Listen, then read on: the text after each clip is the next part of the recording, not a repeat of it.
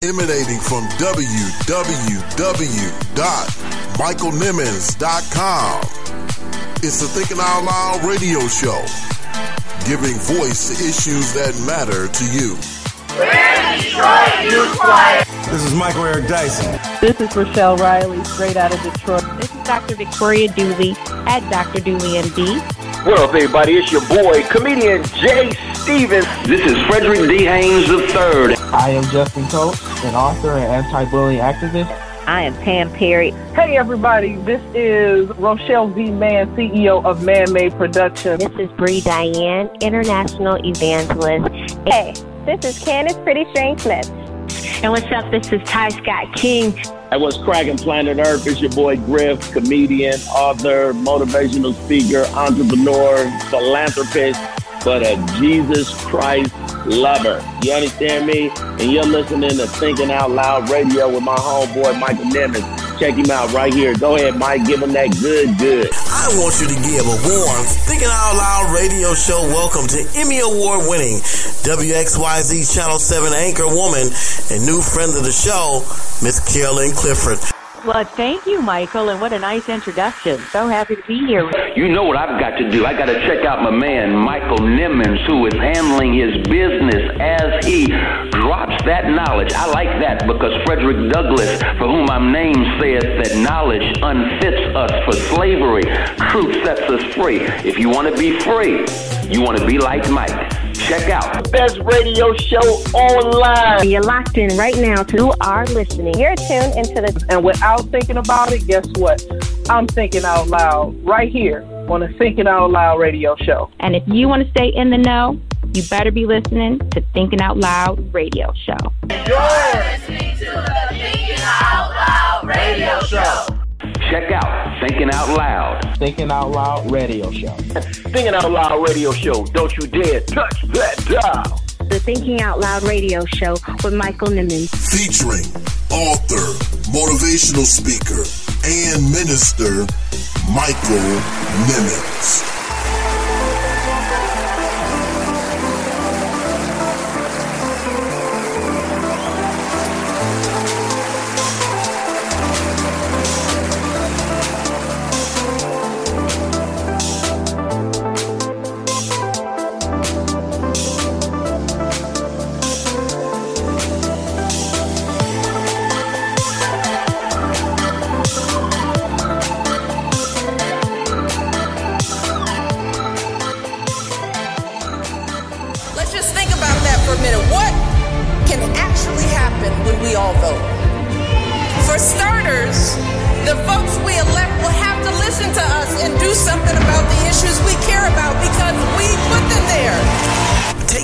First Lady Michelle Obama.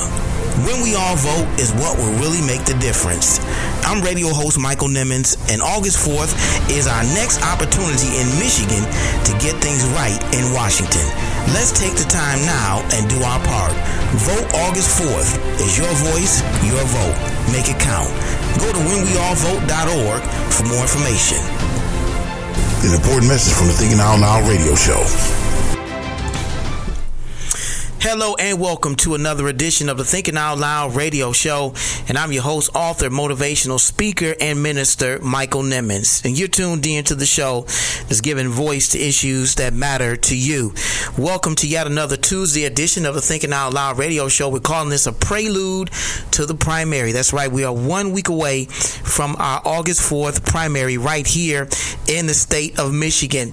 And you heard in the commercial that we just played to start the show, this is Michigan's next opportunity to get things right in Washington. I hope everybody that's listening on tonight is registered to vote in Michigan. I hope you're registered to vote. Wherever you are, in fact, I hope you are registered to vote. We've got to make some changes in Washington. We're going to be talking more about that in some of the segments that we have upcoming during tonight's show.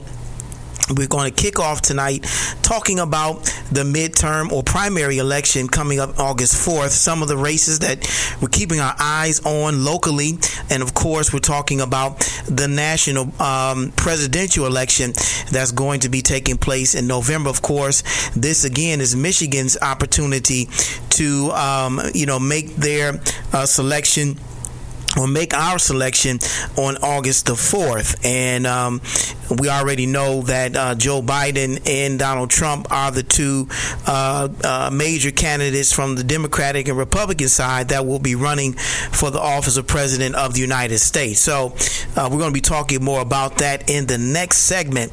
And then we're going to follow that up with talking about Donald Trump's threats against schools reopening and withholding funding from the federal government if schools do not fully reopen.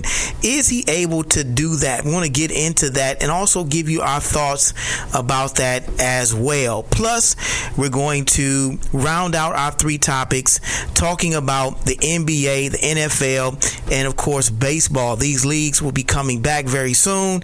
And NBA is doing something very creative we're going to be sharing with you as well during tonight's show. Guys, we've got a great show in store for you. And plus, we're closing tonight's show out with a dynamic thought of the week from one of the premier preemptive intellectuals of our time, Dr. Freddie Haynes, pastor of Friendship West Baptist Church. He delivered a message. I'm going to share an excerpt of that. Since we're woke, now let's do the work. Since we're woke, now let's do the work. A great man of God. Can't wait to share that message to you. It is one I think that would encourage us, not just spiritually, but even naturally as we get ready to go to the polls and vote. So guys, again, we've got a great show in store for you. Remember to follow us on Facebook at Thinking Out Loud, facebook.com/Thinking Out Loud Radio Show, on Twitter and Instagram at TORL Radio Host MSN. Guys, we would love to hear from you. Want to welcome our Praise FM listeners, Detroit Praise FM. Again, shouts out to all of the radio hosts on Detroit Praise Network. Erica Campbell, Griff, my good friend Randy Miles, Willie Moore Jr., Darlene McCoy, Donnie McClurkland. The list goes on and on. Shouts out to all of the dynamic people at Praise FM. We so thank you so very much for embracing us, and to you, the listeners of Detroit Praise Network that are tuning in to tonight's show. We truly appreciate each and every one of you. We hope that you will share the Thinking Out Loud Radio Show with some of your friends, co-workers, neighbors, relatives, and the like. Remember, you can listen to us on all the major podcasting networks: iHeartRadio, Spotify, Google Play Music, TuneIn, Apple Podcasts. We're everywhere, including our own website, michaelnimmons.com. So guys, do us a favor, and as you see these posts on social media, share these posts about the Thinking Out Loud Radio Show. We hope that you're enjoying our show, and we want others to enjoy it as well. So do us a favor and share these posts on your timeline and subscribe to the Thinking Out Loud Radio Show. We would be greatly appreciated if you do. Also, guys, we are truly excited to announce that in August, this marks the 3rd anniversary of the Thinking Out Loud Radio Show. 3 years, guys. We cannot believe it. We have been broadcasting the Thinking Out Loud Radio Show for 3 years, and we truly appreciate each and every one of you, those of you who are day ones that have been listening ever since the beginning, August the 8th, 2017. We are here, and we're going to be dedicating the entire month of August to the anniversary of the Thinking Out Loud Radio Show. So we thank you guys so much for tuning in. We're working on some things for the month of August. We hope that you'll stick with us. Again, we'll be celebrating the entire month month of August, the 3rd anniversary of the Thinking Out Loud radio show. Keep that in mind. We're working on some things, and we will definitely keep you posted on what's going on the Thinking Out Loud radio show. That's why it's important to subscribe to the Thinking Out Loud radio show podcast. Make sure that you like our Thinking Out Loud Facebook fan page. Follow us on social media so you don't want to miss anything that we have coming up on the Thinking Out Loud radio show. Well, guys, we're going to take our first break of the night. When we come back, we're getting into our discussion of the August 4th primaries right here in the state of Michigan. It's our next opportunity to get things right in Washington. You don't want to go anywhere. You're tuned in to one of the hottest radio shows online. It's the Thinking Out Loud radio show. We'll be right back. You're tuned in to the Thinking Out Loud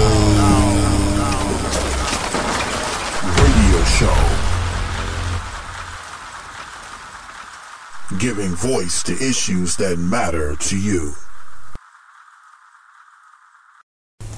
Thinking Out Loud swag is here. T-shirts, polos, hoodies, Letterman's jackets, and even face masks. All priced affordably and in a variety of colors and sizes. Just visit michaelnimmons.com to purchase your favorite Thinking Out Loud radio show swag. Get yours today and rep the show out loud.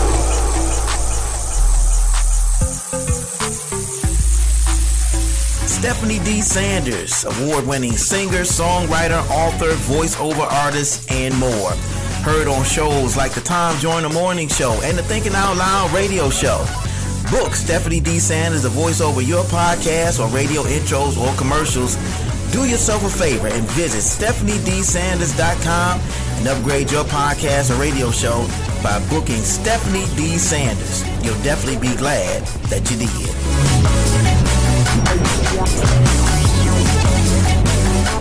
Black to the bone, to the core, to the root. I am to America a very strange fruit. Born from a tree nearly wilted from its trials, into a world content with racial labeling and criminal profiles.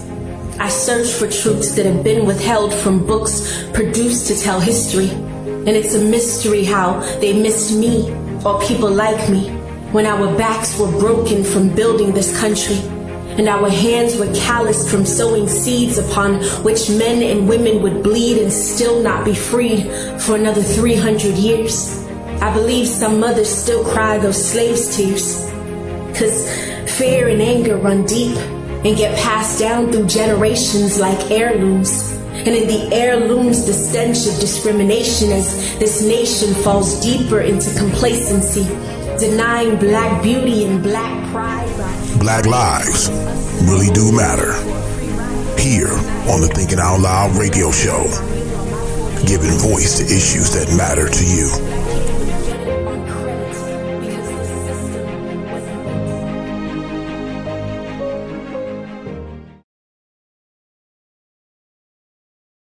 Who told you that you were naked? Who told you that you were insufficient? Who told you that you were a loser? Who told you that you were a failure? Who told you that you were deficient? Who told you that you were nothing? Who told you that you were worthless? Who told you that you had no value? Who told you that you were naked? To believe? Who Told You That You Were Naked is a dynamic, empowering, and inspiring book about identity that is a definite must-have.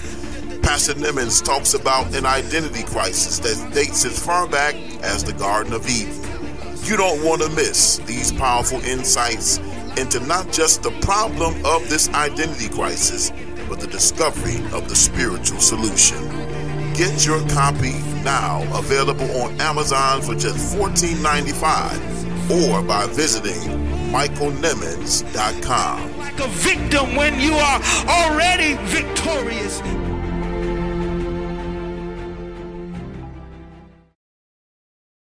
if you believe in social justice, if you believe that Black Lives Matter, if you believe that voting will bring about a change in November, if you believe that Jesus Christ is King, then you need to be listening to the Thinking Out Loud radio show. I'm radio host Michael Nimmons, and if all of your answers are yes, then you need to join me Tuesdays at 8 p.m. on the Thinking Out Loud radio show. Available everywhere you listen to your podcast, including MichaelNimmons.com. The Thinking Out Loud radio show, giving voice to issues that matter to you. Now to a new installment in our Backstory series, where we aim to provide you with substantive reporting about one key figure in this presidential campaign, totally apart from all of that punditry or horse race coverage. And we are eyeing this race at a time of mounting expectations about Joe Biden's running mate. He's been talking up a ticket, offering gender and potentially racial diversity, while others are demanding it. And I commit that I will, in fact, pick a woman to be vice president. Among them, there are 4 black women. You have to have someone who you know. Kamala Harris fit that bill? I think so. A black woman running mate is necessary. Some of us are wanting to see a black woman on the ticket as vice president. We believe that the vice president must choose a black woman. Joe Biden saying his short list does include 4 black women. And our series will be reporting on several of these potential contenders, beginning right now with one of them, his very recent rival, Kamala Harris. She's nationally known for her presidential run, but Harris is actually very new to national politics.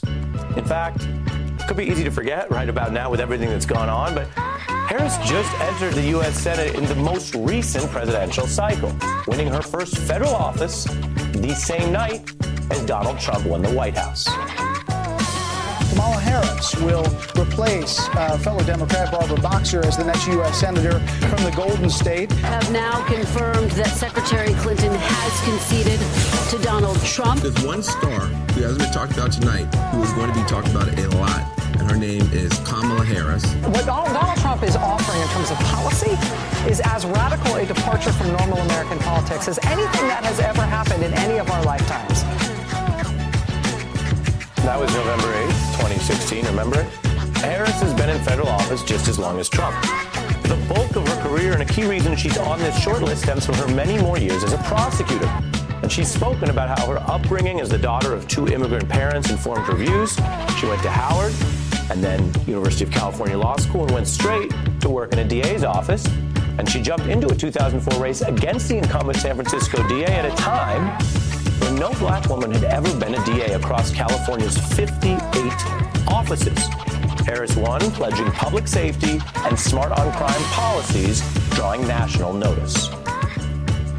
There's a great district attorney in San Francisco whose name is Kamala Harris. She's brilliant, she's smart, she doesn't look anything like anybody you ever see on Law & Order, yet she's tough and she's got a big future. They call her the female Barack Obama. Back then, there was plenty of political pressure to be tough on crime. That's a context to keep in mind because things have been shifting fast in the years since. And Harris appeared to walk a line, stressing support for law enforcement and crime fighting while also condemning police brutality and racism. It is a myth to say that African Americans don't want law enforcement. We do.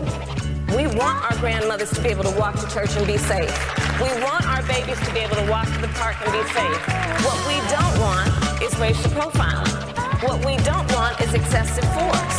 What we don't want is to have our civil liberties and civil rights be stripped. But we do want law enforcement. In office, Harris also pushed some tough enforcement policies like threatening to jail parents if their children missed school. We will be prosecuting in cases where we find that there are parents who are not allowing or sending their children to school. And Harris went from being the only black female DA in that blue state, again out of 58, to becoming California's first black female AG, a barrier-breaking rise. And statewide office spurred talk of higher political prospects. The Senate, the White House. And this is where Harris's career is especially nuanced.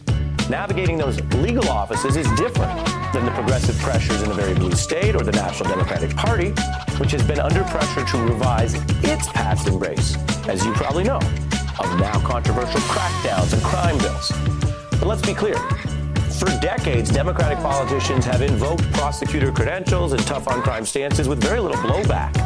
While recently, Harris and other Democrats have faced criticism for now being part of a system that jails more people per capita than most countries on earth, including a disproportionate number of poor people and people of color. As DA, Harris touted rising conviction rates, and she shared her own pride at policies that she said were sending more people to prison.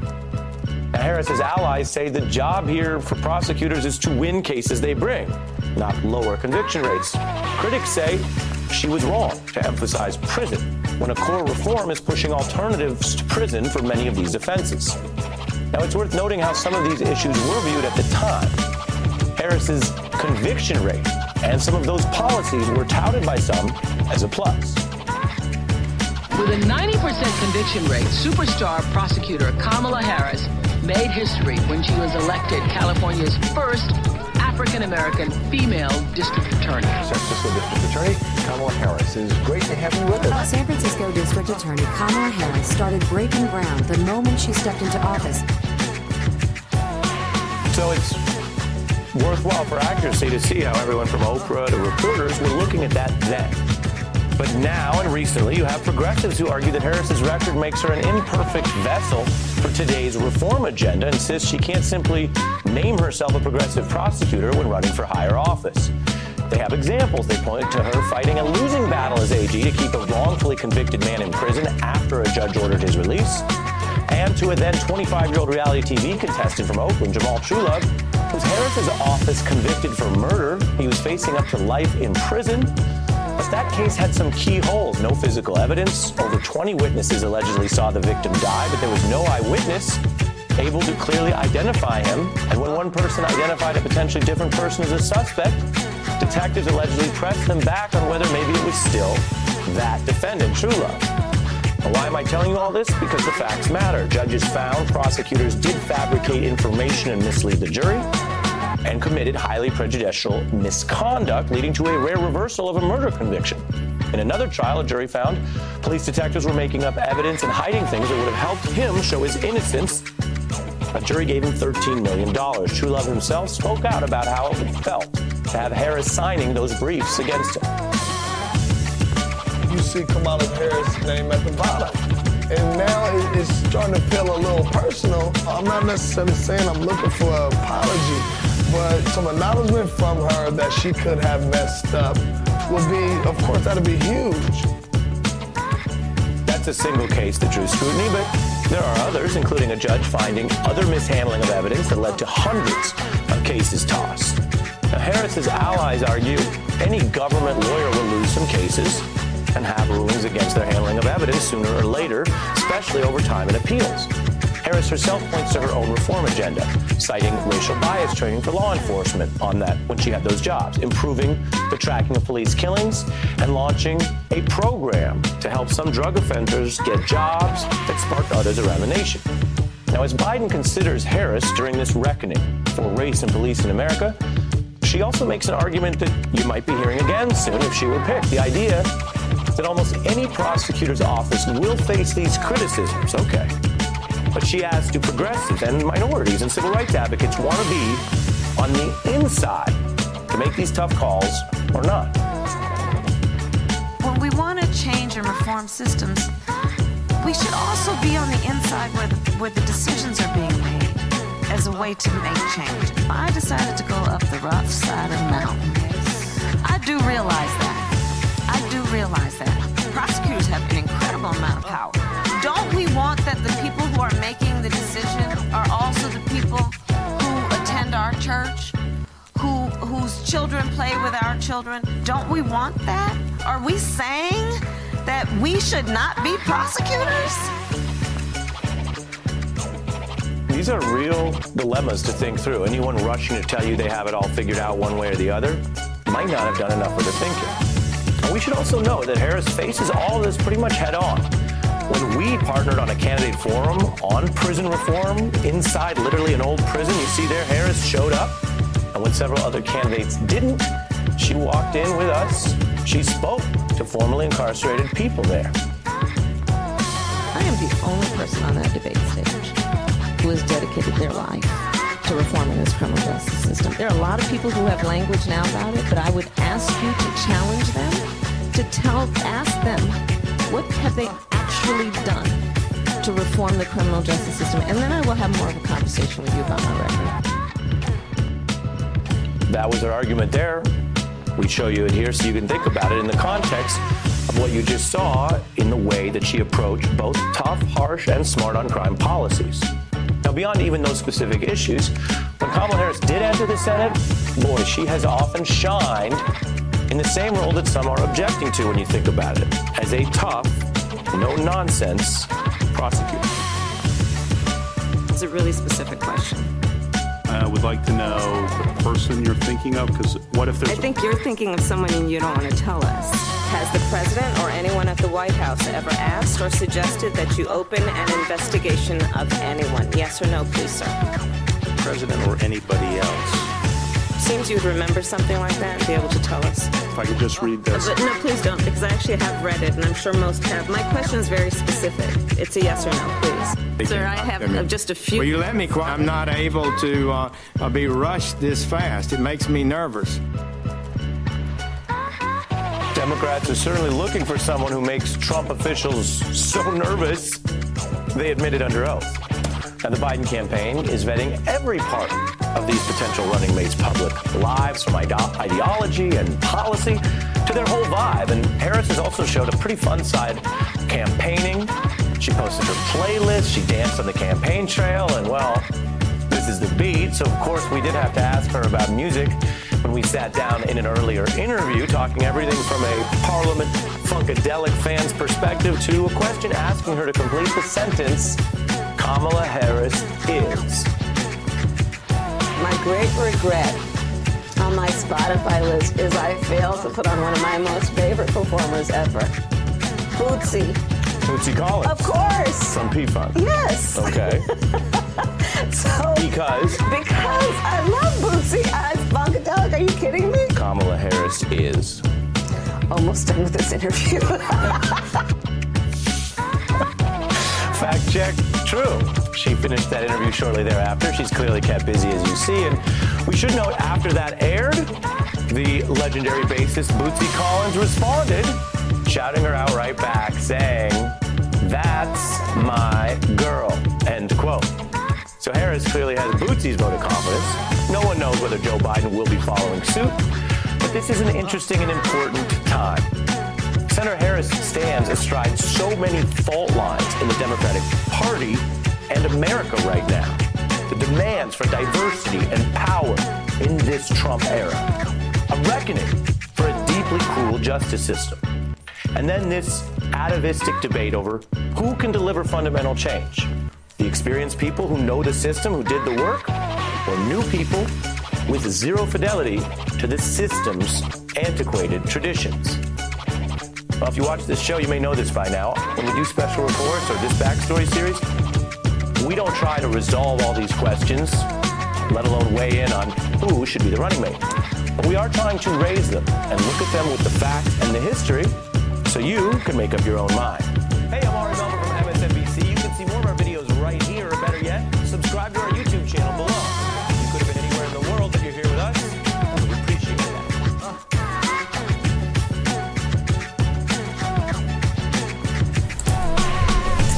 We are back on the prelude to the election edition of the Thinking Out Loud radio show. And as I said before the break, we're going to be talking about a number of different things on tonight's show. And the first being the Michigan primary that's coming up next Tuesday, August the 4th. And I hope everyone that is listening on tonight is in fact registered to vote. We have to make sure that we exercise our right, our constitutional right to vote. And we're encouraging everyone that is listening under the sound of my voice to make sure that they do so this coming Tuesday, August the 4th. You have no excuse, no excuses. Everybody should be registered to vote, and let's go out and make our voices count. As we said in our commercial, this is Michigan's next opportunity to get things right in Washington. It is our voice and our vote, we want to make sure that it counts. You heard in the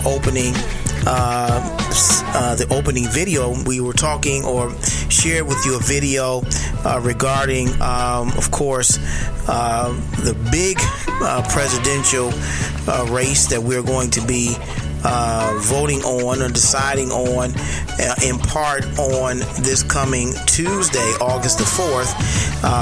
Most of it is a foregone conclusion. Much of it is a foregone conclusion. We already know the two top candidates who the top two candidates are going to be. Obviously, on the Republican side, it is Donald Trump, and on the Democratic side, it is Joe Biden. He has won the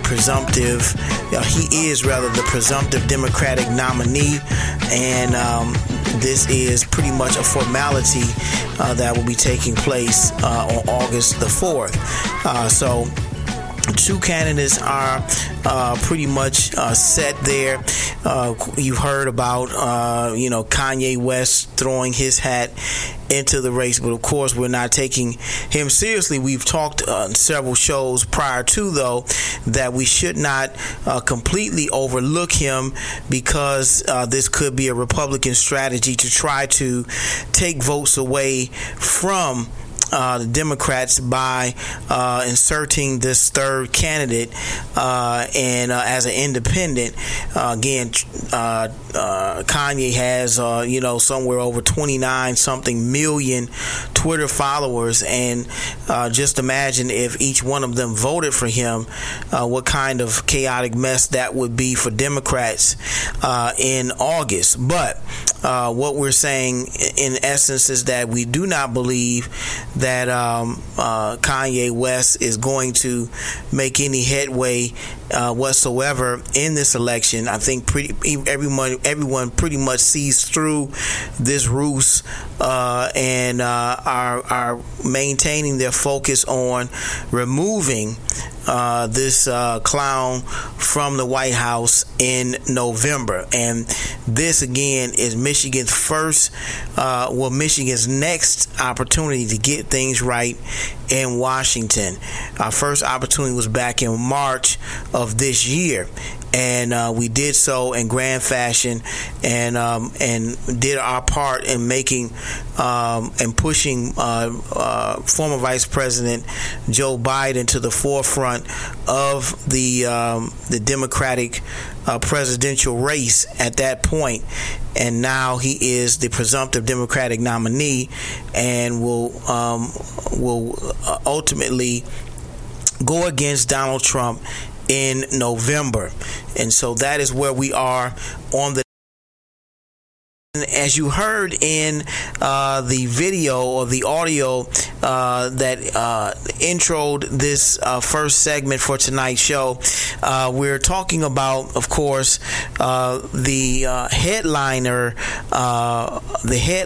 of this August primary, which is Biden versus Trump. That's right, guys. And in this particular audio clip, we were sharing with you the necessity for Joe Biden to have a black female vice president as a running mate, and we're in support of that 100%. I believe it is beyond time, not just for a woman, but a black woman to be a running mate for a vice presidential candidate for 2020. And Joe Biden, former Vice President Joe Biden, has already gone on the record and saying that his vice presidential candidate will be a woman and could possibly be a woman of color. And there are 4, I believe, vice presidential candidates that are of the black persuasion that are currently vying for this position at this point. They're being vetted. Mayor of Atlanta, Keisha Lance Bottoms, is a vice presidential candidate on Joe Biden's short list. Also, Congresswoman representative from Florida, Val Demings, is another prominent candidate on former Vice President Joe Biden's short list for Vice President. And of course, Senator Kamala Harris of California is also on his short list as well. And as of late, Susan Rice has risen in the ranks, a former national security advisor to former President Barack Obama. She has now become one of the top black female candidates on former Vice President Joe Biden's short list of VPs for this 2020 November election. So we are excited about the black women that are ranked and are vying for this coveted position as Vice President of the United States. Of course, you have Senator and former presidential candidate Elizabeth Warren, who is also on that short list as well, and several other Caucasian women that are on Joe Biden's short list. But I don't believe that he'll be making that announcement until after the August 4th election. But we are paying very close attention to that as well. And I truly believe that it is definitely in his best interest to pick a woman of color to be his vice presidential candidate. And, I really think that, this is what the country needs at this moment and at this time. It will be a great way, I think, to bring this country together to see this happen. And the Democratic Party has always been that party that has done something groundbreaking. And I think this would definitely be the kind of thing that could change the trajectory of our nation during this time. So I think, I'm in 100% support of a female vice president, and definitely a woman of color. And I think all of these candidates are worthy of this position. And so that is where we are on the national stage, being the highest profile of the races for the August primary. But of course, elections are not just about what happens in Washington. It's also about what happens in the state and local races as well. Of course, there will be some congressional races that we want to make mention of and note during tonight's show. But of course, the state and local officials that are running are just as important as well. We cannot overlook their importance in voting in August, this coming Tuesday. So we want to make mention of that fact. One of the first races that we are going to mention, are paying very close attention, and so you should be as well, is the Senate race between current incumbent Gary Peters, U.S. Senator for the state of Michigan, and versus John James, Republican candidate for senator. And these two individuals are vying for that Senate seat. Gary Peters is the incumbent, and John James is attempting to unseat Gary Peters in this upcoming election. So I behind and supporting Senator Gary Peters 100%. I think he has an excellent track record, for the state of Michigan, doing whatever he can to support black middle class families, in making sure that they get what they need, and certainly, I just believe that Democrats as a whole are really behind the middle class, because this is a class that is dwindling in this day and time, and we can see that happening. And certainly, we need to make sure that the middle class continues on, because it is the backbone of this country.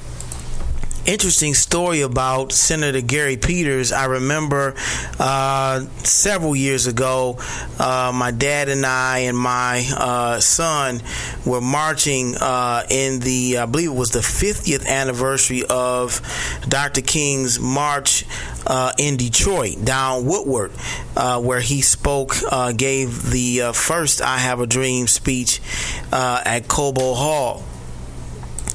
And, we're very excited to be a part of that march, that historic march, 50 years commemorating the anniversary of that historic march down Woodward Avenue, organized by some very distinguished Detroiters, some of which included Reverend C.L. Franklin, one of Dr. King's close friends, and of course the father of Aretha Franklin, iconic singer right here in the Motor City. But I remember walking in that march, and we were coming back, getting ready to head back to our cars, and as we were walking, we're getting a little bit tired. I think my son was complaining about the heat. It was a very hot day, and so there was we waved down a cab. And as the cab pulled up, there was a Caucasian gentleman that walked up alongside us and offered to share the cab with us. And the gentleman was, dressed very casually, had a baseball cap on, very nice man. And he said, we'll share the cab. And so he jumped in the front, and the three of us got in the back seat of the cab. And, he struck up a very light conversation with us as we're driving up to our car. And in the back of my mind, I was saying to myself, he looks so familiar, and had no idea who he was at the moment, but he looked very familiar. And it wasn't until we got out of the car and got back into our own vehicle that it dawned on me, as he offered to pay for the cab for all of us, that it was Senator Gary Peters. Very humble, very generous individual, and some as a moment I won't ever forget. But I thought that was just very kind of him to do that. And I wanted to share that with you during tonight's show. But again, that is a race that we're certainly keeping our eye on for this coming August the 4th. Senator Gary Peters versus Republican candidate John James. Also, in the 13th Congressional District, we're keeping an eye on the incumbent seat for Congress, and that is Congresswoman Rashida Tlaib, who is running for re-election. She is running against City Council President, Detroit City Council President Brenda Jones. If you recall, just 2 years ago, Council President Brenda Jones and Rashida Tlaib were both vying for the vacated seat of former Congressman John Conyers, who retired and of course died a few years ago. and now they Congresswoman Rashida Tlaib succeeded him, but before she succeeded him, Brenda Jones won the balance of his term. So she won, and she basically served out the remainder of his last year when it was going back to when it actually happened, when his seat was vacated. They had a election, I believe it was in August, and Brenda Jones won for the balance of the year, but Rashida Tlaib actually in November, she won. Well, Rashida Tlaib won for the full term, and Brenda Jones won for the balance of his last term in office. And so she served for the last 3 or 4 months that Congressman Conyers was to serve in office, and then Rashida Tlaib actually won for the next full 2 years in office. And so here we are 2 years later, and she's now running for re-election. And so Brenda Jones is running against her in that vying for that 13th congressional seat here. We also have Republican David Dudenhofer and Al Limo and Linda Sawyer, 3 Republicans that are running for that 13th congressional seat.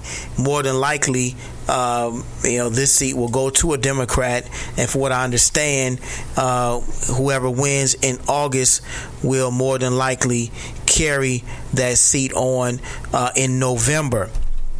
Another seat that we're looking at for the 14th district is, and that is the seat that the 14th district is the current Congresswoman Brenda Lawrence, who is our Congresswoman in Southfield, 14th district representative in Congress, and she is running against Democrat Terrence Morrison. She's also running against Republican Darrell Houston and Robert Vance Patrick, 2 Republicans that are trying to unseat her. She was first elected to Congress back in 2015. I think she's done an admirable job in that office, and we're certainly behind her, supporting her 100%, and hoping that she will be successful in August as well as November. But we strongly encourage you to not just vote, but to be an educated voter. An educated voter.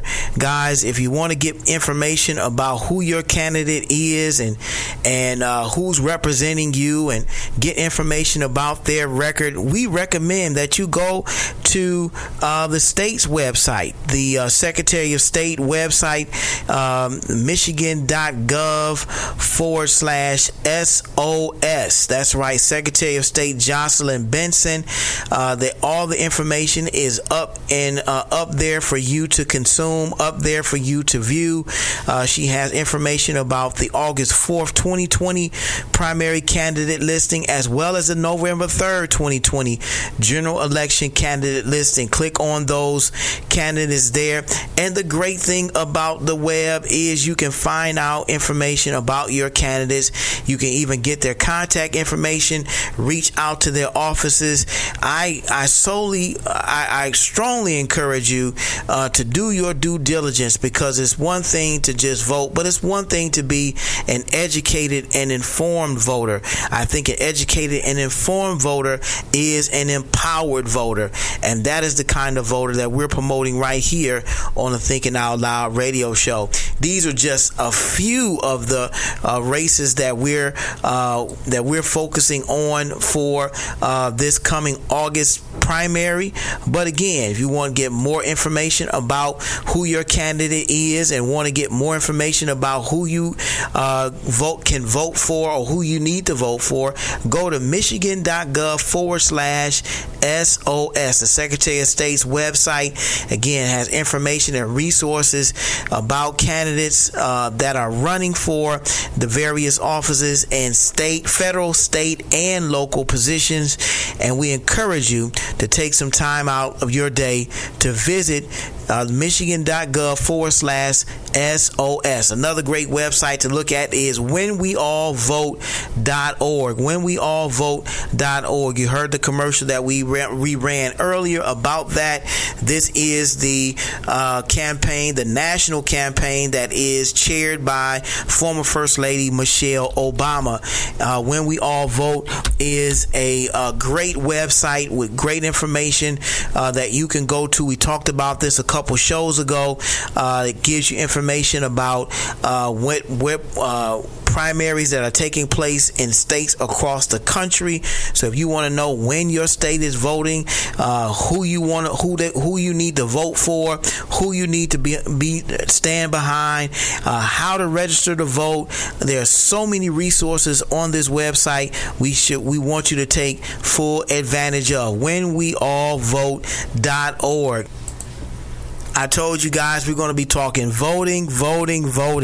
We need to do our due diligence and exercise our right to vote. Let's do our part. It's your voice. It's your vote. Make it count. Well, guys, we're going to take our next break of the night. When we come back, we're getting right into our next story, talking about should schools open or should they stay closed. We want to give you our thoughts on the other side of the break. It's the Thinking Out Loud radio show. We'll be right back.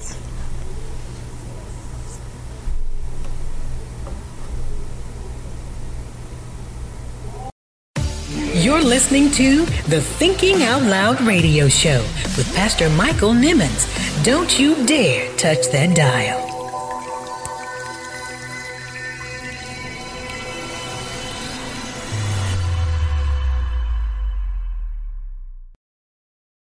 Congratulations to Pastor Michael Nimmons for over 20,000 streams and downloads. Rate, review, and subscribe to the Thinking Out Loud radio show podcast. Available on Apple Podcasts, Google Play Music, TuneIn, Spotify, iHeartRadio, Radio.com, and MichaelNimmons.com. Tune in today. The Thinking Out Loud radio show, giving voice to issues that matter to you.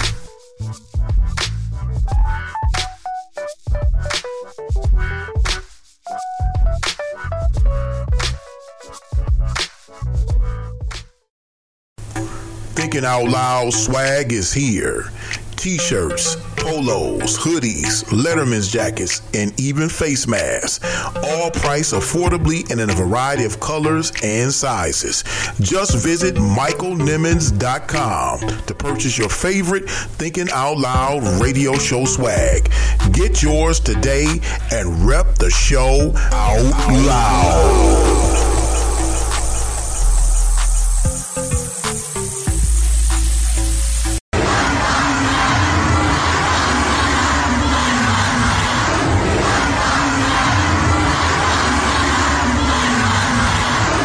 People have spoken.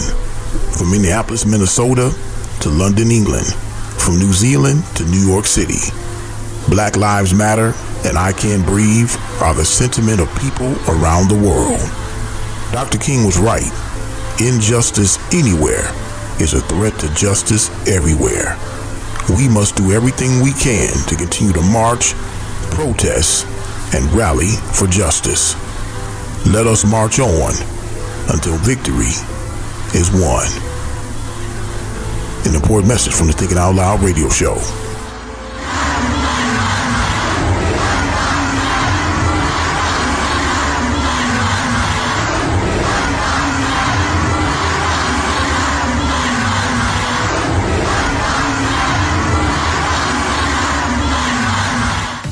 You're You're listening to the Thinking Out Loud radio show with Pastor Michael Nimmons. Don't you dare touch that dial.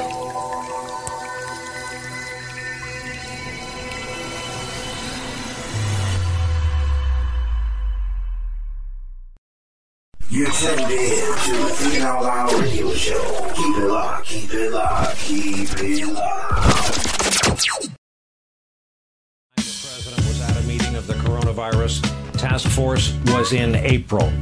No one knew what the vice president was talking about there, what data he was going by, as Arizona, Florida, and Texas are struggling to get anywhere near flattening their curves.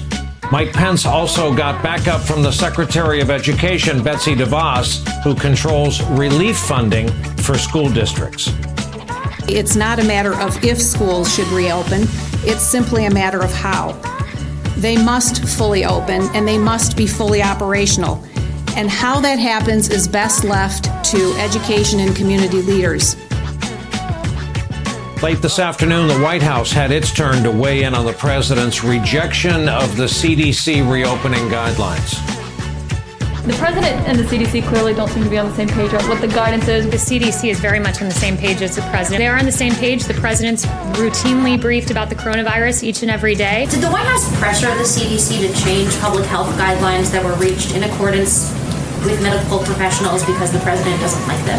No, not at all. What is it that the president thinks is too strict and too expensive and too impractical? One specific example I'll give you is on food services. Have children bring their own meals as feasible? Well, there are 22 million children in this country who depend on these meals at schools, who depend on access to nutrition in schools. So that's one example. Is that just one thing that the president doesn't like? Is there anything else? There are several.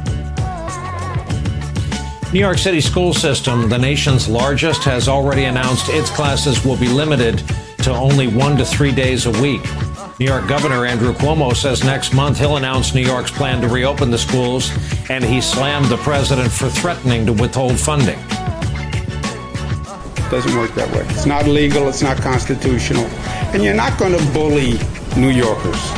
That's not going to happen, right? Threaten me. How many times have we been through this? I'm still here, right? Do you think the threat is going to work?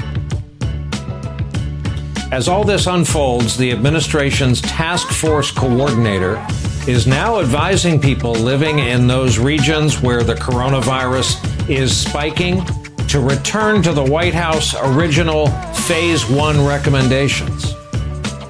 Asking the American people in those counties and in those states to not only use the face coverings, not going to bars, not going to indoor dining, but really not gathering in homes either, and decreasing those gatherings back down to our Phase 1 recommendation, which was 10 or less.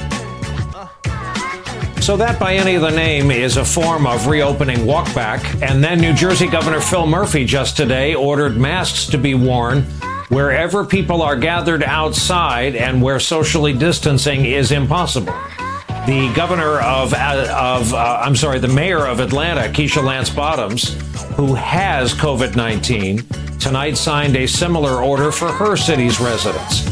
Meanwhile, the Tulsa City County Health Department director now says that Tulsa campaign rally the president held in late June, while poorly attended, quote, likely contributed to an increase, a spike they're having in coronavirus cases. Tulsa County in Oklahoma reported 261 confirmed new cases on Monday. That's a one-day record high. Another 206 cases on Tuesday. You'll recall several members of the president's advance staff also tested positive after that rally. The campaign insists it encourages masks and the use of hand sanitizer. Trump, as you may know, plans to hold his next rally on Saturday in Portsmouth, New Hampshire.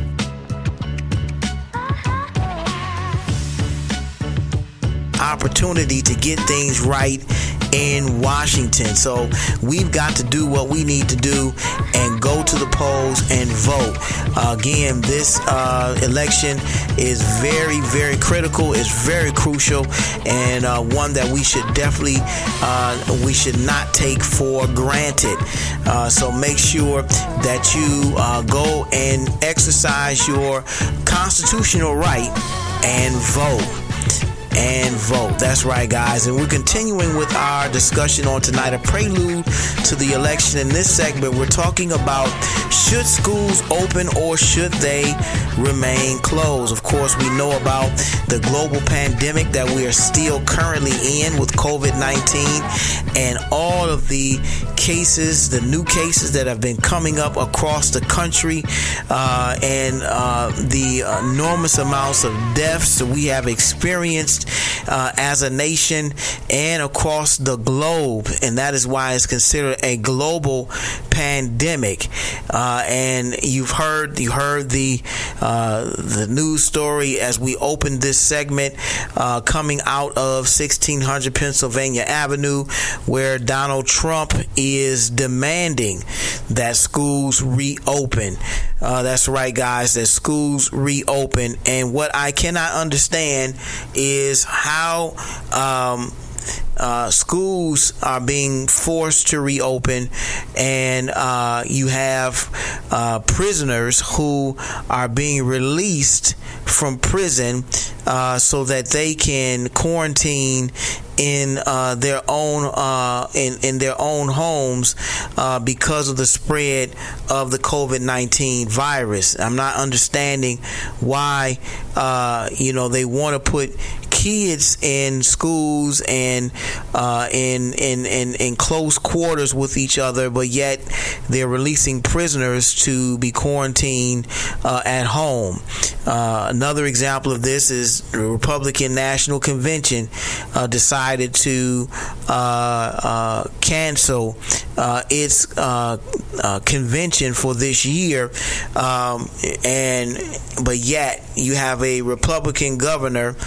You have a Republican president who is demanding that students go back to school, and not just go back to school, but face-to-face, in-person education. When one thing that has come out of this pandemic is the rise of technology and what we are capable of because of technology, and how technology has played a big role in us still being able to communicate with one another, still being able to work, still being able to get things done, even while many of us are at home, and some still yet at home. But technology has played a big part in that. And yet we have a president, in spite of the CDC guidelines, in spite of medical professionals saying that it is not their recommendation that schools should reopen in in-person fashion, but they should move into remote learning, which is probably more feasible for them to do. The technology is available. Schools across the country have laptops that they have given to their students at the close of this past school year. Students received laptops as schools were asked to close early because of the pandemic, and students were working from home just as some of their parents were in the midst of this pandemic. And so I don't see any reason why this should not continue in that fashion, that students should be able to learn remotely because they have the technology to do so. And I cannot understand why We have a president that is so short-sighted, and I can, because that is his nature. He is self-centered, selfish, narcissistic, and all of the other istics that go along with that. So it is not surprising to hear him say that schools should reopen. But again, in my mind and in my opinion, is more evidence that there needs to be a change in Washington. The more he speaks, the more he talks, the less he says. The less he says of substance, and that is the reason why we need a change in Washington. Betsy DeVos, his education secretary, definitely needs to go with him. She is another billionaire who has selfish self-interest and does not really care about the well-being of the citizens that she has been duty-bound to serve. And so this is where we are, guys. We have Republicans who seem to be tone deaf when it comes to the needs and the concerns of the American people that they have been elected to serve. And we have to make a change in Washington. We have to be the ones to make our voices heard. And again, to me, this is more evidence of that. But you've seen here lately, Trump throwing out these blanket threats that he would withhold federal funding from schools if they do not fully reopen. Him and Betsy DeVos have been, making these statements in the media and on social media as well. And so, it's really causing some concern by parents and, other individuals because they're concerned about whether, schools will get the funding from the federal government if they decide not to reopen as the White House is recommending and pushing. But I ran across I think a very important article that I wanted to share with you to kind of educate our listeners on the presidential powers and what he is able to do. According to the Washington Post, the article is entitled, "No, Trump and DeVos can't withhold funding from schools whenever they want. Here's what they can do." No, Trump and DeVos can't withhold funding from schools whenever they want. Here's what they can do. According to the Washington Post, Valerie Strauss says President Trump and Education Secretary Betsy DeVos have told public school districts that they must open fully for the 2020-21 school year during the coronavirus pandemic, and they threatened to withhold federal funding from school districts that don't. The threats, however, are largely just that, threats without real teeth behind them. While presidents can, in some cases, legally withhold funding appropriated by Congress, they can't do it without notifying Congress and, in some cases, getting approval. Some have tried and been struck down by courts, and DeVos has been held in contempt of court as Education Secretary for refusing to stop collecting loans from former students of a chain of for-profit colleges that closed. The article continues, Trump and DeVos, who often talk about the importance of local control of education, also have no authority to force schools to open at a particular time or in a specific way. And you've heard them say this in the opening video. They're pushing for schools to reopen, and yet they're still giving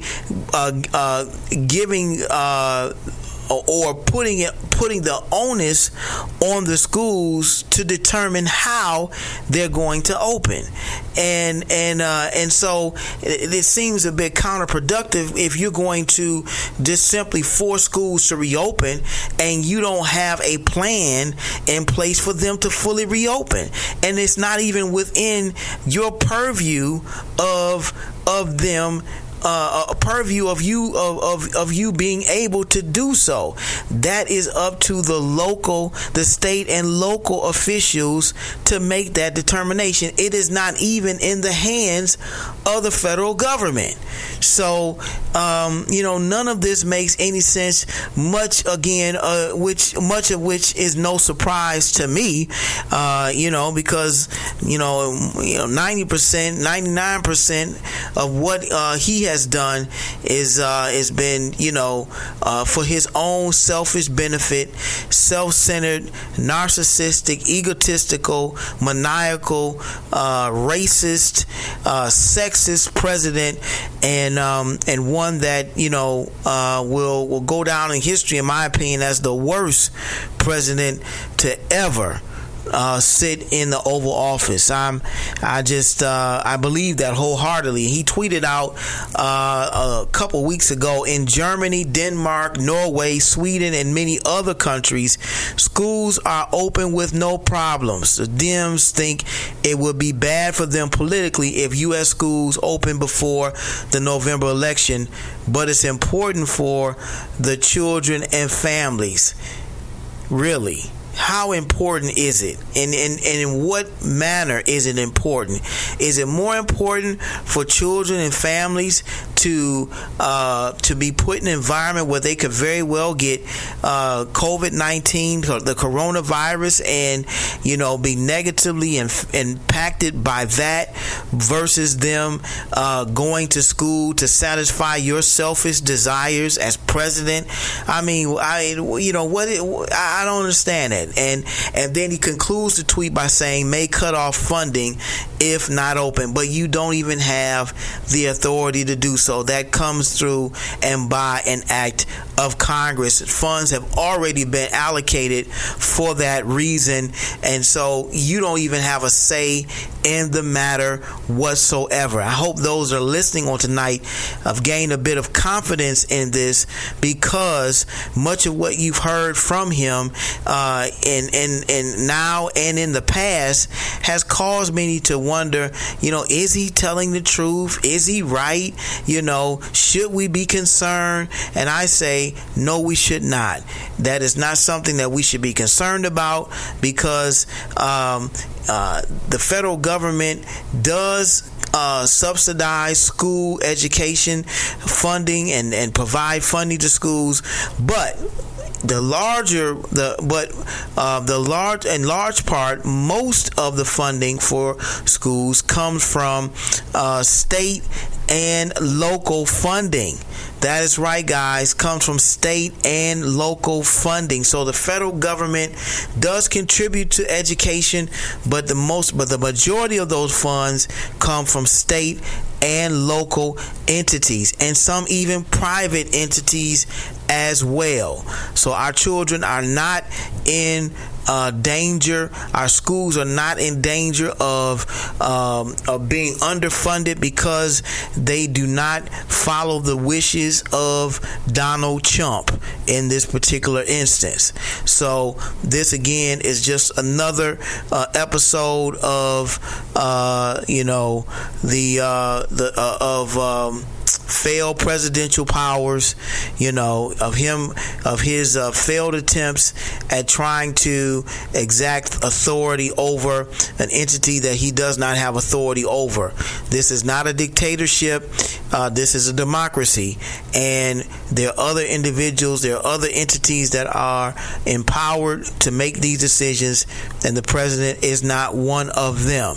Again, I think it's so very important that we be knowledgeable and educated voters when it comes to knowing what our rights and our privileges are as citizens of this country. So just wanted to share that story with you. Again, he does not have the authority to make those type of decisions. It comes through and by an act of Congress. Well, guys, I'd love to get your thoughts and feedback on what we have discussed thus far. Again, talking about the Michigan primaries in the first segment, as well as should schools reopen, and I'm sure many of you have your opinions about that as well. Add us at TOL Radio Host MSN on Twitter and Instagram, or leave us a comment on our Thinking Out Loud Facebook fan page at facebook.com/Thinking Out Loud Radio Show. Guys, we would love to hear from you, or send us an email at contact@michaelnimmons.com. A lot of ways to keep in touch with us. We're going to take our next break of the night. When we come back, we're going to be sharing with you more about what's going on in the world of sports now that we are on the heels of this global pandemic and how it has affected the MLB season, NFL, as well as the NBA. When are these leagues coming back? We're going to talk more about that on the other side of the break. It's the Thinking Out Loud Radio Show. We'll be right back. Don't touch that dial. It's the Thinking Out Loud Radio Show. We'll be right back.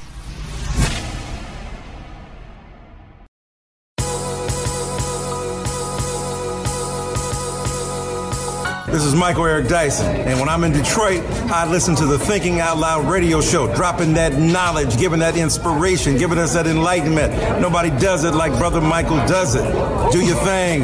Holla. Peace. The Thinking Out Loud Radio Show, giving voice to issues that matter to you.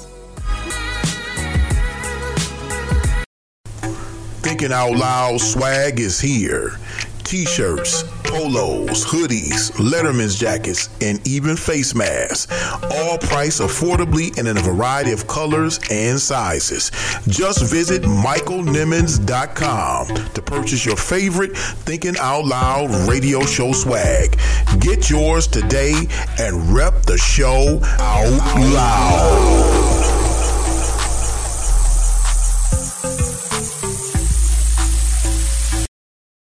All-Pro football player Derek Mason on Jay-Z in the NFL. Jay-Z said, we're past kneeling. Because Jay-Z, you may be past kneeling, but the guys that are still kneeling, the guys that are still fighting for injustice, they're not past kneeling. Everybody's screaming that, Jay-Z's at the table now. We should be happy that one of us is at the table. Just because you're at the table doesn't mean we all eating the same. Poet and lyricist Ty Scott King on the culture of CHH. My brain is overloaded. I think a lot of people are like, man, there's not really many people doing this. There are thousands of very amazing artists that are doing Christian hip hop. So I think about Aaron Cole. I think about Stephen Malcolm, who, if there's someone that could hear an interview and be like, I want to work with him, he would be a person that I would love to work with. He's just a phenomenal rapper, just really creative. Wande, she's another one another artist that I had on my radio show. She is, Wande is maybe in her early 20s. She's doing a lot of stuff now with Reach Records and just really different, really going against the grain. Griff from Get Up Mornings with Erica Campbell on what he does besides comedy.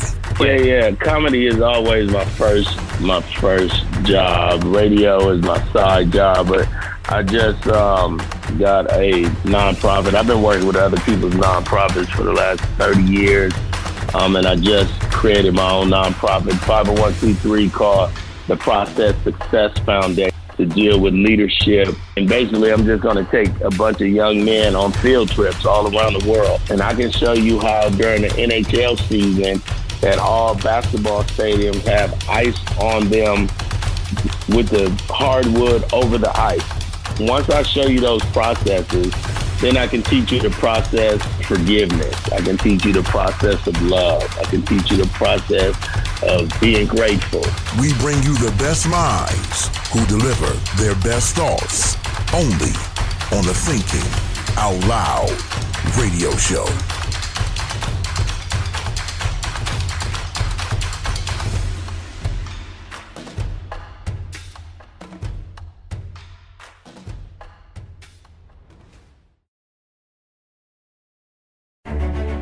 Vision should be the next book you purchase. Written by radio host and minister Michael Nimmons. Vision is an insightful, thought-provoking book that is also a helpful tool in getting you to see your life through God's eyes. Vision. Endorsed by best-selling authors Dr. Eddie Connor and Kim Brooks and mega pastor Bishop Charles H. Ellis III. Vision is a life-changing book that you need in your personal library. Get your copy today. Available everywhere books are sold online or at michaelnimmons.com. Get your copy today. Vision. Stay tuned for more motivation, more inspiration, and more empowerment on the Thinking Out Loud radio show. Keep it locked.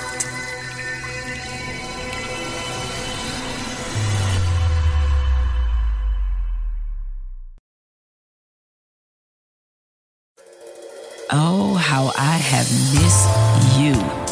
I knew I loved you, but now I know I love you. It's been so lonely without you. The months since you left have dragged by.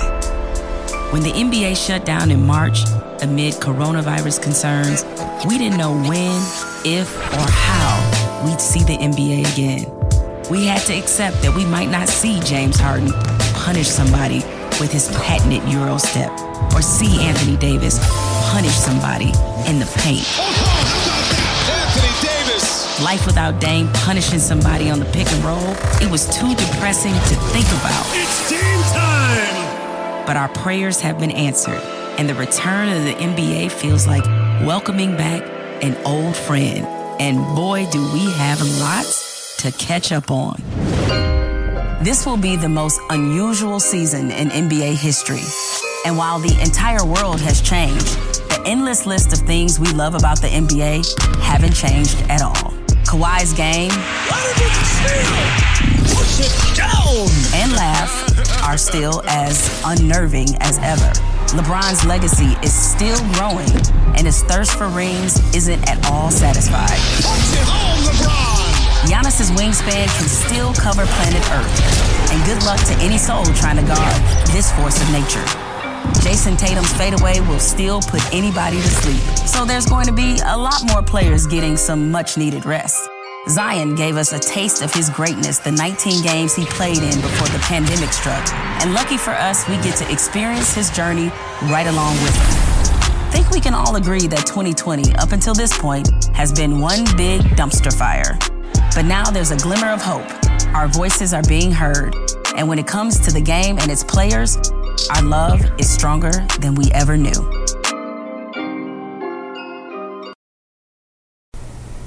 Well, guys, we are back, and we're continuing our discussion of the prelude to an election. That's right, August the 4th. Election is coming up in Michigan. It is Michigan's first opportunity to get things right in Washington, and we want you to make sure that you exercise your right to vote.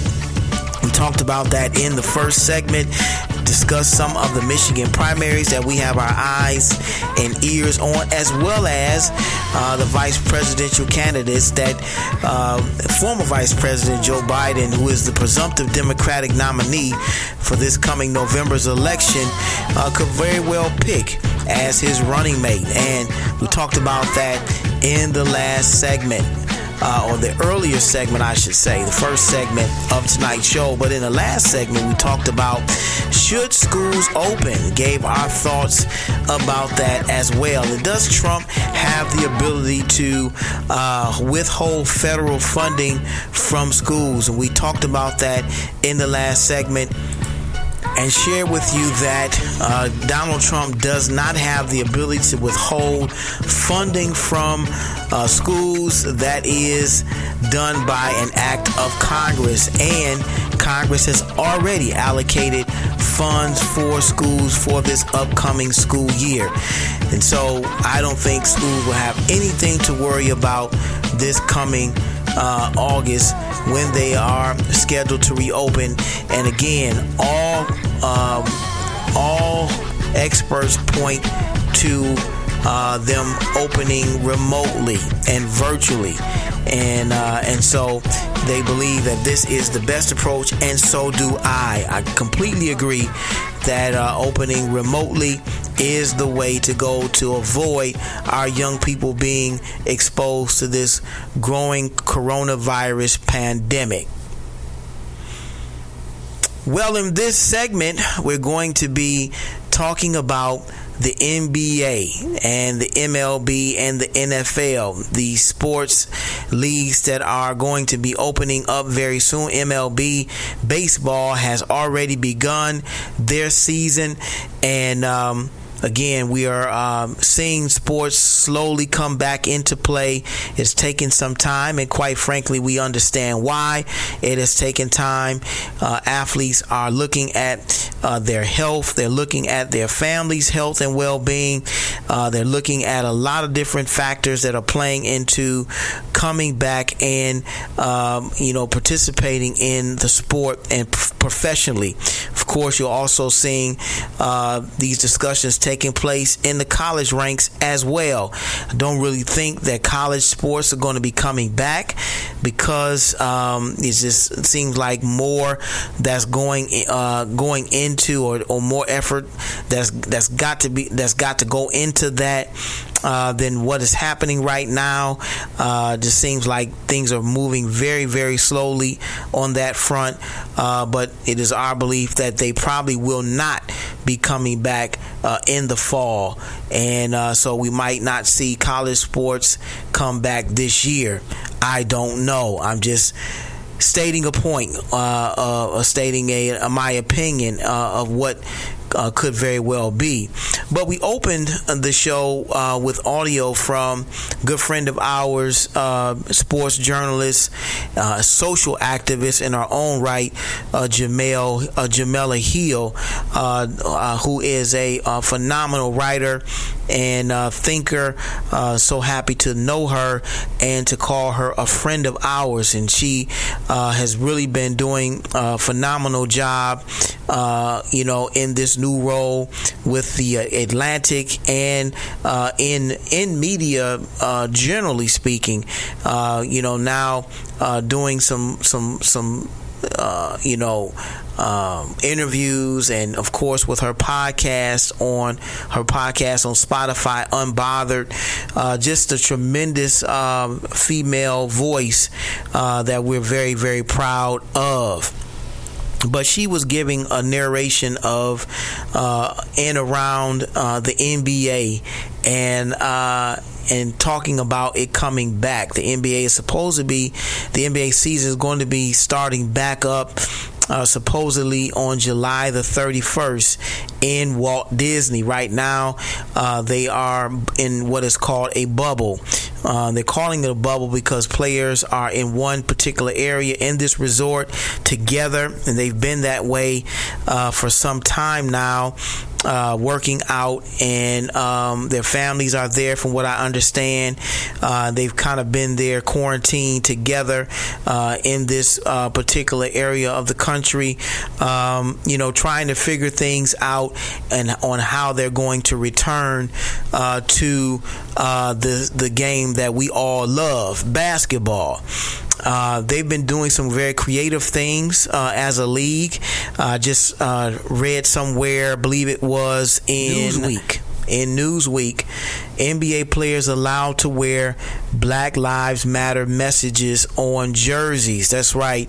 NBA players allowed to wear Black Lives Matter messages on jerseys. I think that is a very creative way to express what is going on in the country right now. I cannot think of a better way to really express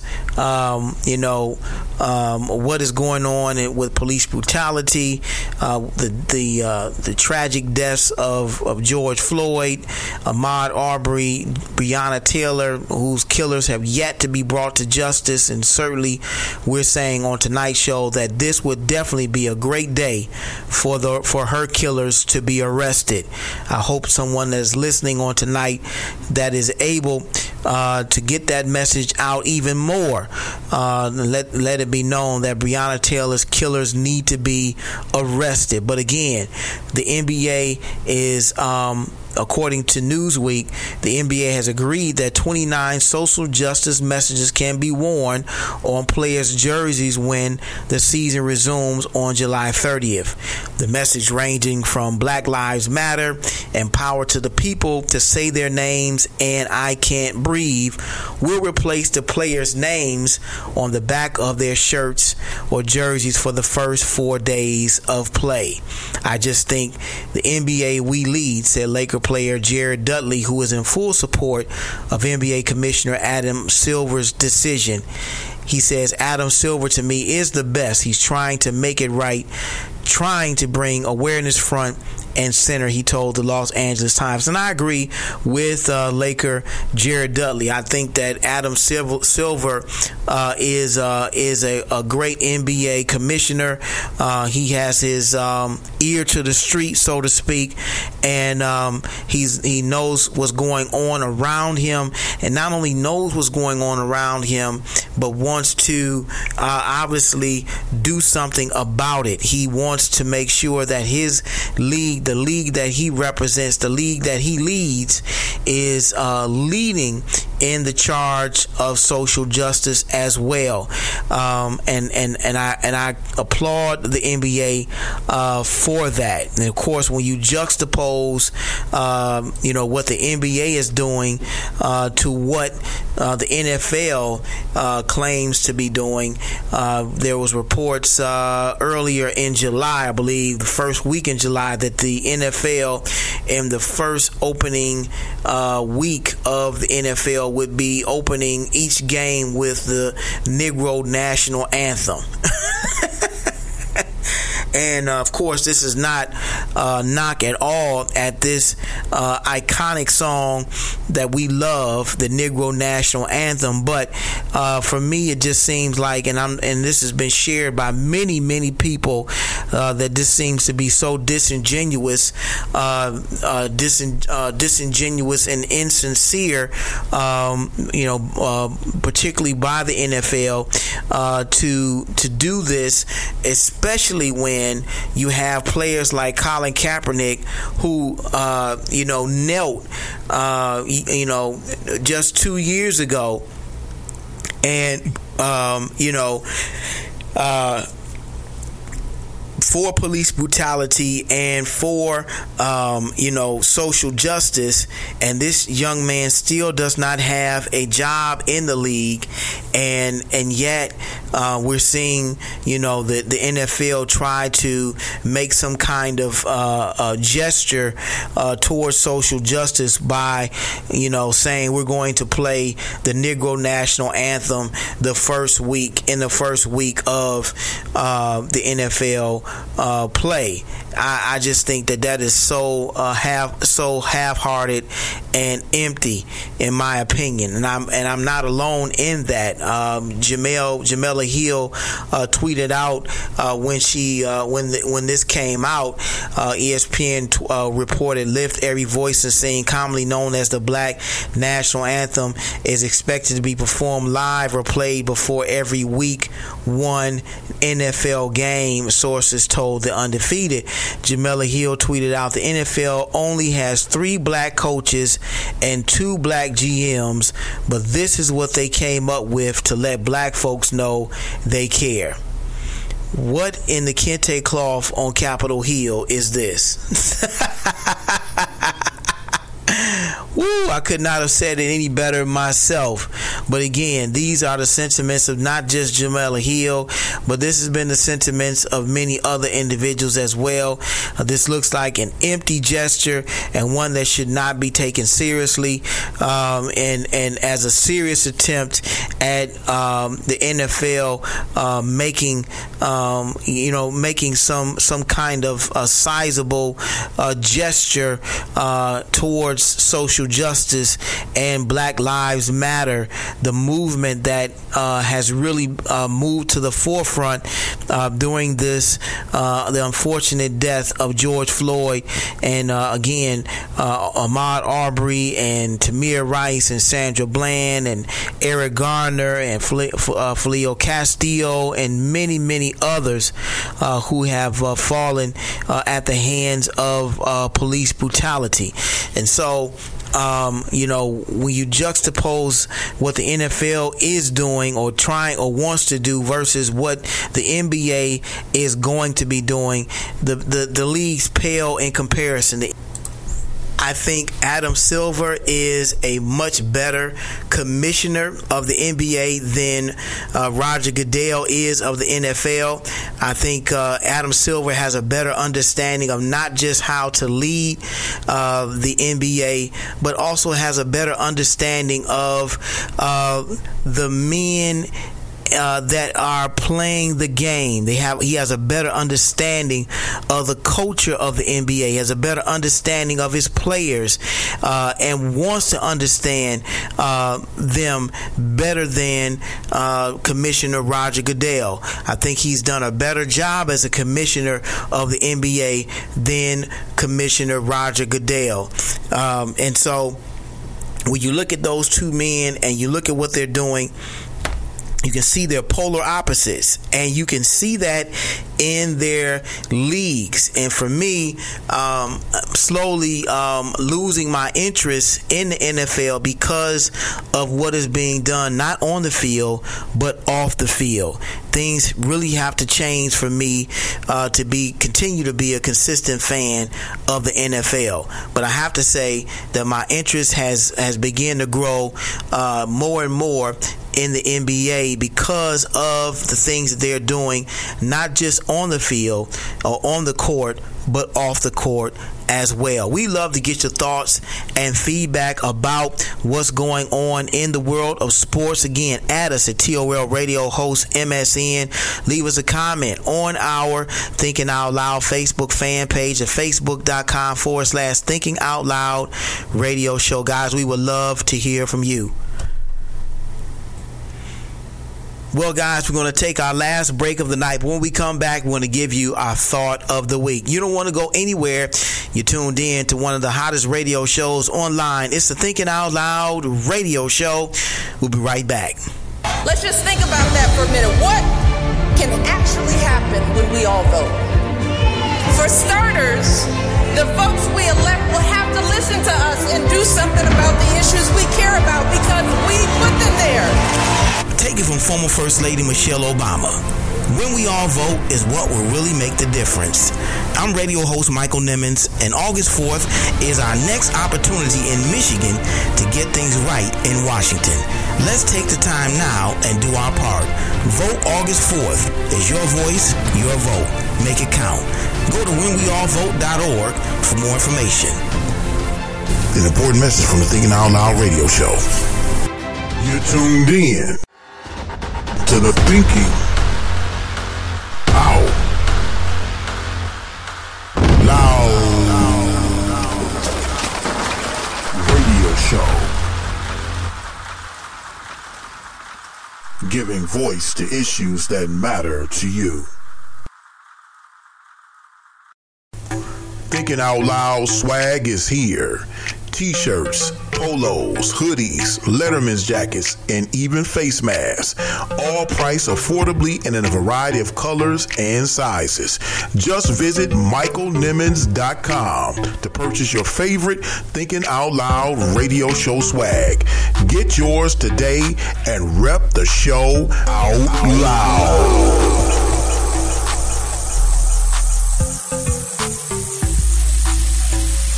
Who told you that you were naked?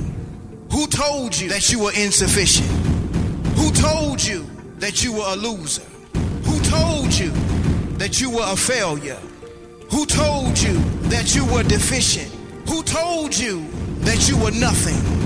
Who told you that you were worthless? Who told you that you had no value? Who told you that you you to believe. Who Told You That You Were Naked? It's a dynamic, empowering, and inspiring book about identity that is a definite must-have. Pastor Nimmons talks about an identity crisis that dates as far back as the Garden of Eden. You don't want to miss these powerful insights into not just the problem of this identity crisis, but the discovery of the spiritual solution.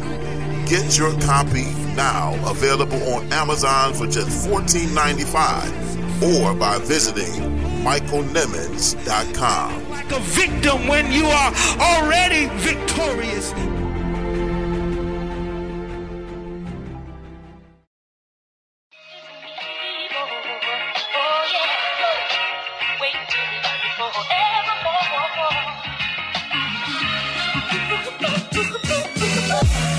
Hey, what's cracking, Planet Earth? It's your boy Griff, comedian, author, motivational speaker, entrepreneur, philanthropist, but a Jesus Christ lover. You understand me? And you're listening to Thinking Out Loud Radio with my homeboy Michael Nimmons. Check him out right here. Go ahead, Mike. Give him that good.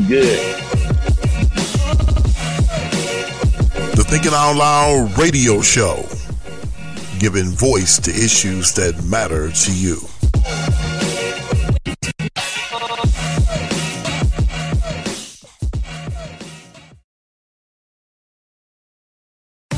You're listening to the Thinking Out Loud Radio Show with Pastor Michael Nimmons. Don't you dare touch that dial.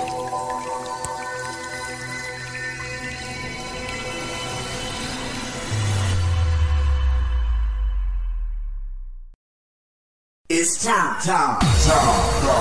for the Thinking Out Loud Radio Show Thought of the Week. During tonight's Start of the Week, we wanted to share with you a powerful excerpt from a sermon that was delivered from a man who has been on our show before, a dynamic, anointed servant of God, an intellectual and scholar, the pastor of Friendship West Baptist Church in Dallas, Texas, none other than Dr. Frederick Douglass Haynes III. The message is entitled, Since We're Woke, We Might As Well Do the Work. Take a listen. I want to call your attention to Matthew chapter 9, beginning at verse 35. I'm going to read in your hearing from the Freddie Haynes remix of the Greek New Testament. No, you don't have it on your phone. You don't have it in bookstores yet, but keep praying. We got something in the works. But Matthew chapter 9, beginning at verse 35, read from your translation along with me. It reads, Jesus took a road trip and got around, hitting up the hood, towns and villages. He taught in their worship/community centers, announcing breaking news. It was the revolutionary good news about the kingdom of God. He even made house calls and healed broken people who couldn't afford health care because of their pre-existing conditions. When he saw the crowds in the community, it broke his heart. They were victimized by violence, drained, defeated, traumatized, and troubled like sheep without a shepherd. Then he said to his consecrated crew, this is a time of potential and peril. The harvest is ripe and plentiful, but we have a labor shortage. Y'all need to pray for the Lord of the harvest to hook up some hustlers to work the harvest. After enjoining them to pray, Jesus told them their prayers needed feet. Since y'all are woke, I need y'all to go to work. Jesus called his gospel gang and sent them to make a difference in the world. He authorized and gave them power to fight evil and heal the hurting. I want to put a tag on this text for these on the line, and too many are wasting their lives self-benched on the sidelines. Call yourself a player, but you're distracted by entanglements. We need the mentality of Mamba, Bron, and Maya. Do you get the hint? Those bars from Haynes, H to the A-Y-N-E-S, that's me. Simply remind all of us, my sisters and brothers, it is possible to self-bench ourselves on the sidelines, and we in essence are guilty of what Martin King declared in his last Sunday sermon, that we are sleeping through a great revolution. Perhaps your question is, how do I fit in? What can I do? How can I play a role in making a difference in this world? I share this with you, my sisters and brothers, because if we're not careful, we will convert the church into a cruise ship that is sinking instead of a battleship that is waging war against evil, injustice, sin, and oppression. I guess I'm simply saying the game is on the line. The game is on the line, and too many of us have self-benched ourselves, and we are on the sidelines instead of getting in the game and making a difference. That reminds me of that playoff game that occurred in, what was it, 1994. The Chicago Bulls were playing the New York Knicks in the semifinals. It's the semifinals, and 1.8 seconds remain on the clock. The game is on the line. Phil Jackson calls a timeout. Of course, Bulls fans know it's 1994.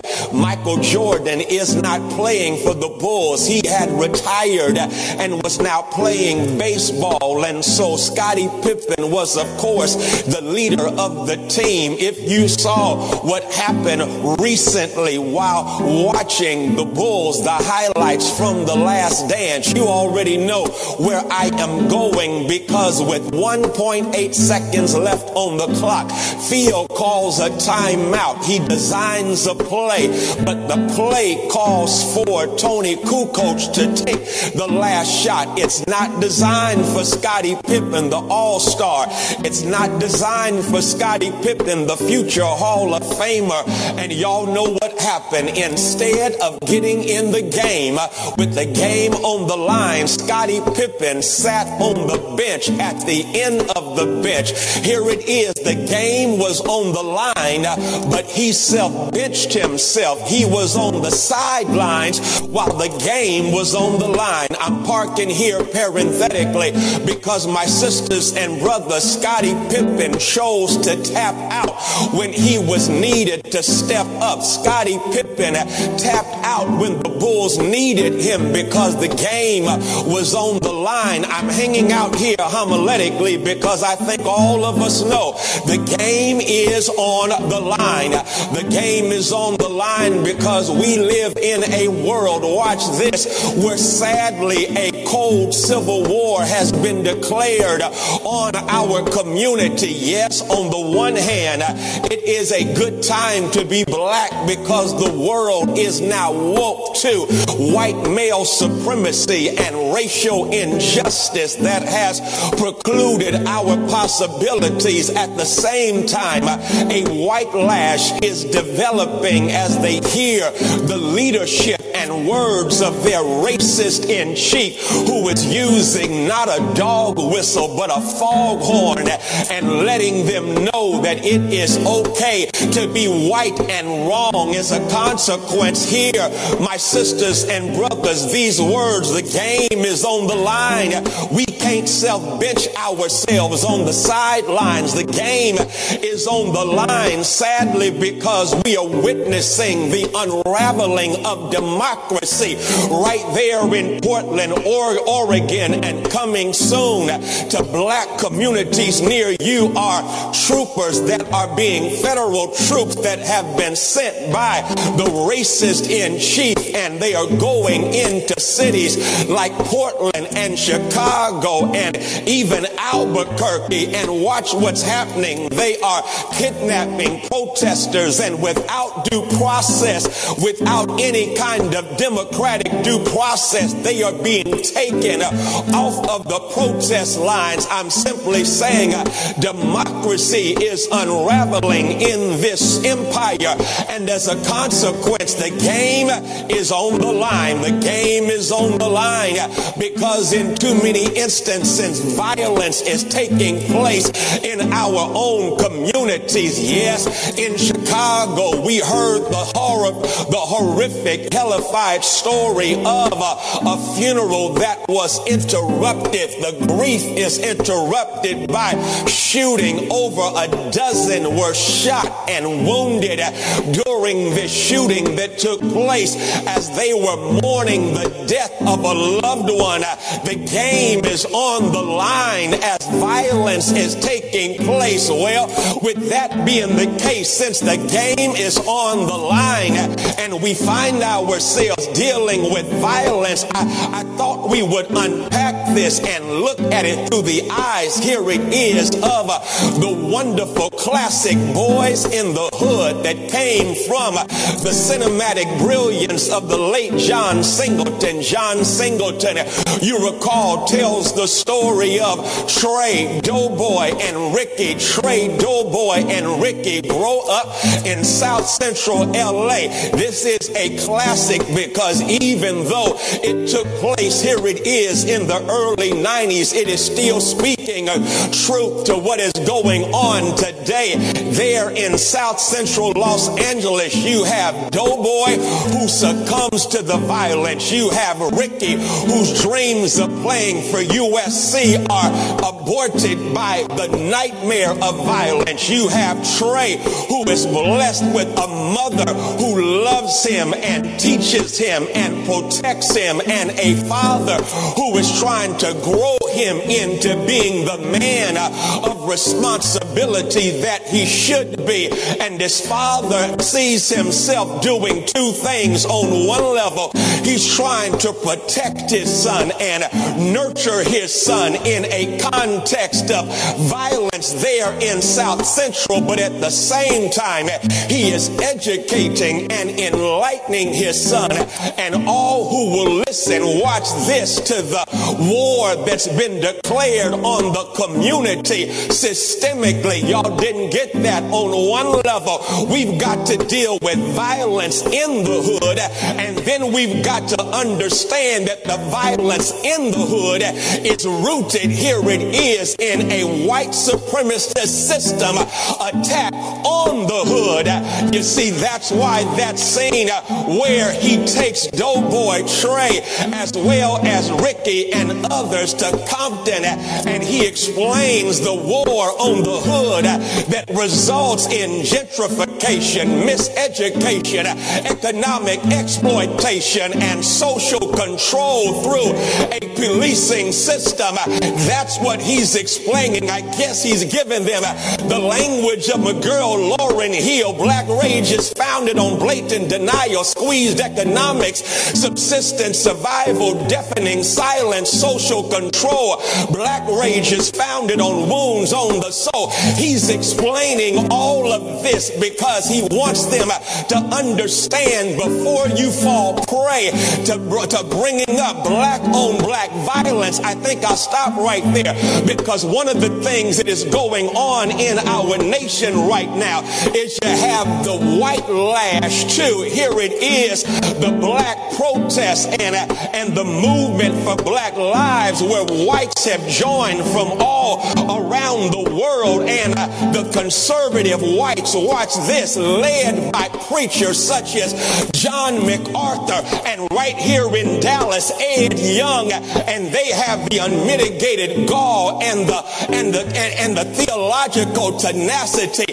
to argue that they are against Black Lives Matter because they can't handle certain principles. You even had a baseball player who refused to take a knee this week because he said he's such a Christian that he cannot bow to anything and he does not agree with everything that Black Lives Matter is about. Well, y'all tell them, since they won't come to Friendship West, what the truth is, the liberating truth is, and the liberating truth is that they are more concerned with what they don't agree with about Black Lives Matter than they they are about the conditions that gave rise to Black Lives Matter. Does it not blow your mind that you will hear Ed Young Jr. talk about Black Lives Matter, but he won't have the theological truth and integrity to affirm and deal with police misconduct and violence?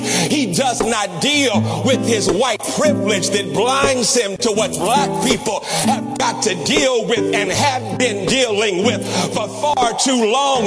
He doesn't want to deal with that. John MacArthur will attack Black Lives Matter, but he won't deal with white racism that is anti-black. He won't deal with that. Why? Because what they want to do is then shift it to talk about black on black crime. But guess what? They ain't the only ones. You got some black folk who are quick to talk about black on black crime. Can I help you out right quick? Understand this.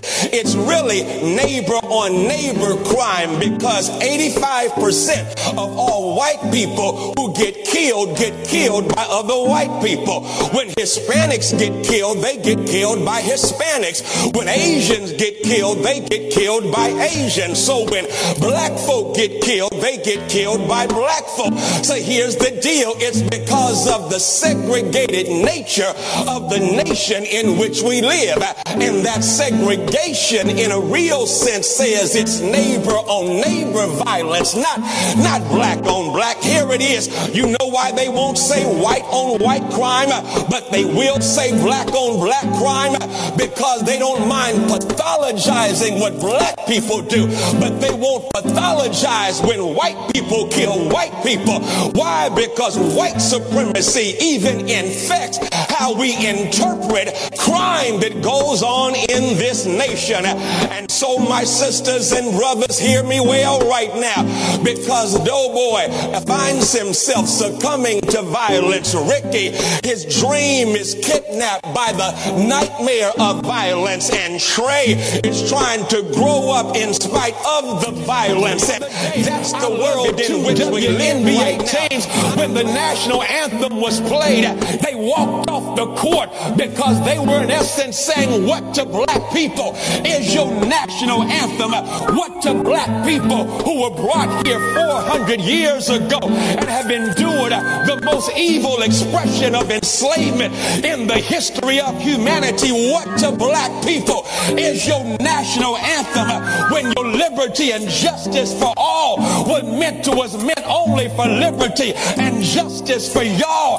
What to black people is your national anthem when in the aftermath of enslavement, your Homestead Act, it gave free land to those who were white, who were moving out west, but you didn't give 40 acres and a mule to black people. What to black people is your national anthem when in the aftermath of Reconstruction, some 5,000 black folk got lynched? What to black people is your national anthem when you had in your president's White House Woodrow Wilson show the racist film, The Birth of a Nation? Would y'all tell Joe Biden to shut up if he doesn't know what he's talking about when he says the first racist president is Donald Trump? Well, you must have forgotten about every president who owned slaves. You must have forgotten about Theodore Roosevelt and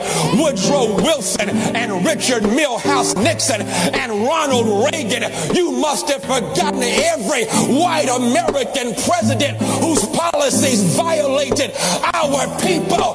What to black people is your national anthem? You know what? I'll give it to you like this. We are authorized to make a difference. You know what authorization means? It means you have the authority from a higher power to make a difference, because the power ain't from you, it comes through you. And once it does, God will use you in such a way that those who came against you end up watching God elevate you, and they can't do nothing about it. Yesterday, and I'm done, John Lewis had a memorial service in Troy, Alabama. Oh, hallelujah. they used the convention center to send off the boy from Troy. Martin King called him. And do y'all know what happened? There in Troy, he was rejected by Troy State University. But Troy State University had to watch the boy from Troy receive the highest civilian honor and then get honored in a send-off in the very city that rejected him. But my main shout is when he came to Dallas and did his book signing here at Friendship West. His book was called Walk with the Wind, and he told me, and here's your shout right here, that when he was 16 years old, he tried to get a library card in Troy, Alabama, and they rejected him. But he said, Pastor Haynes, I'm on my way to Troy for a book signing, and guess the first place I'm going? I'm going to the library, because they've already told me they're going to give me a library card. All I'm trying to say, God will make your haters your elevators. God will make your enemies your footstools. But you've got to make up your mind that since you woke, we got to go to work.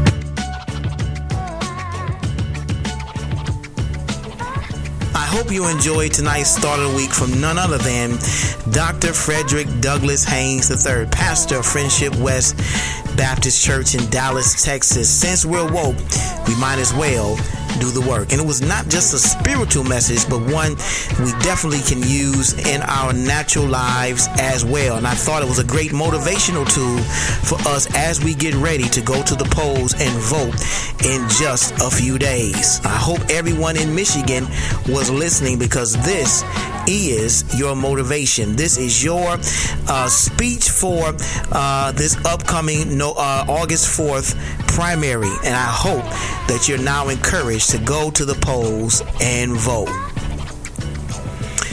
Thank you again for tuning in to tonight's show. I hope you enjoyed the discussion talking about the primaries and the local and state and federal races that we are keeping our eyes on, as well as is Donald Trump, does he have the power to withhold federal funding from schools that do not reopen? We talked about that and discussed it, and I'm sure you know by now that he does not have that authority. And of course, really the power is in the hands of the parents. So those of you who are listening and your parents, you have the final say. You and I have the final say over where your child is going to be during this school year, whether they're going to be at home or whether they're going to be in school in person. And that decision is solely up to you. And of course, we wanted to talk about what's happening in the sports world. I know many of you, including myself, miss sports and can't wait for sports to come back. But again, we know what we're up against. We know what we're experiencing right now. And of course, the athletes are looking at their health. They're looking at their family's health. A lot of things to consider during this global pandemic, COVID-19. And so I am applauding the NBA for what they are doing for their players, and especially during this Black Lives Matter moment that we are in history, and just Adam Silver and his entire team for the work they are doing to bring attention to what's going on in the world around us. And I hope you enjoyed tonight's discussion. Well, guys, we're going to get ready to get out of here. We hope you enjoyed tonight's show. Remember to rate, review, and subscribe to the Thinking Out Loud radio show. Your support helps us to increase our exposure across the World Wide Web. Remember to follow us on all social media, on Facebook at facebook.com/Thinking Out Loud radio show, on Twitter and Instagram at TOL Radio Host MSN. Send us an email at contact@michaelnimmons.com. Stop by our website. Check out what we have going on. We've got swag that we have for sale, merchandise. We have books for sale. We've got a blog you can read. Of course, you can listen to all of our 100 and something podcasts that are listed right there on our website, michaelnimmons.com. And again, shouts out to everyone at the Detroit Praise Network. We truly appreciate each and every one of you for tuning in to tonight's show. Well, guys, until next time, always remember, if you think it, you can believe it. If you can believe it, you can see it. If you can see it, you can be it. If you can be it, you can achieve it. The power rests within you. The mind is the most powerful muscle in your body. Use what you got to get what you want. The power is in you. It's the Thinking Out Loud radio show. Thanks for listening.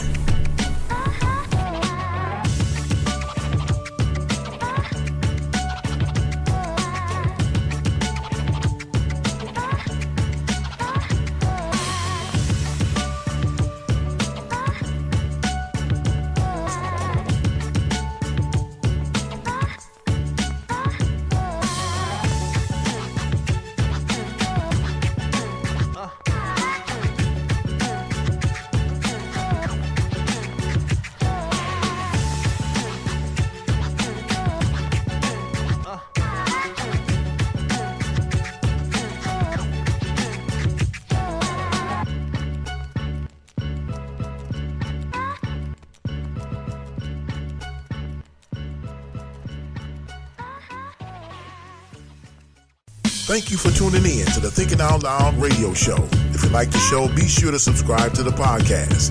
To get more info about the show and the ministry, visit michaelnimmons.com. Want to book radio host Michael Nimmons for your next special event?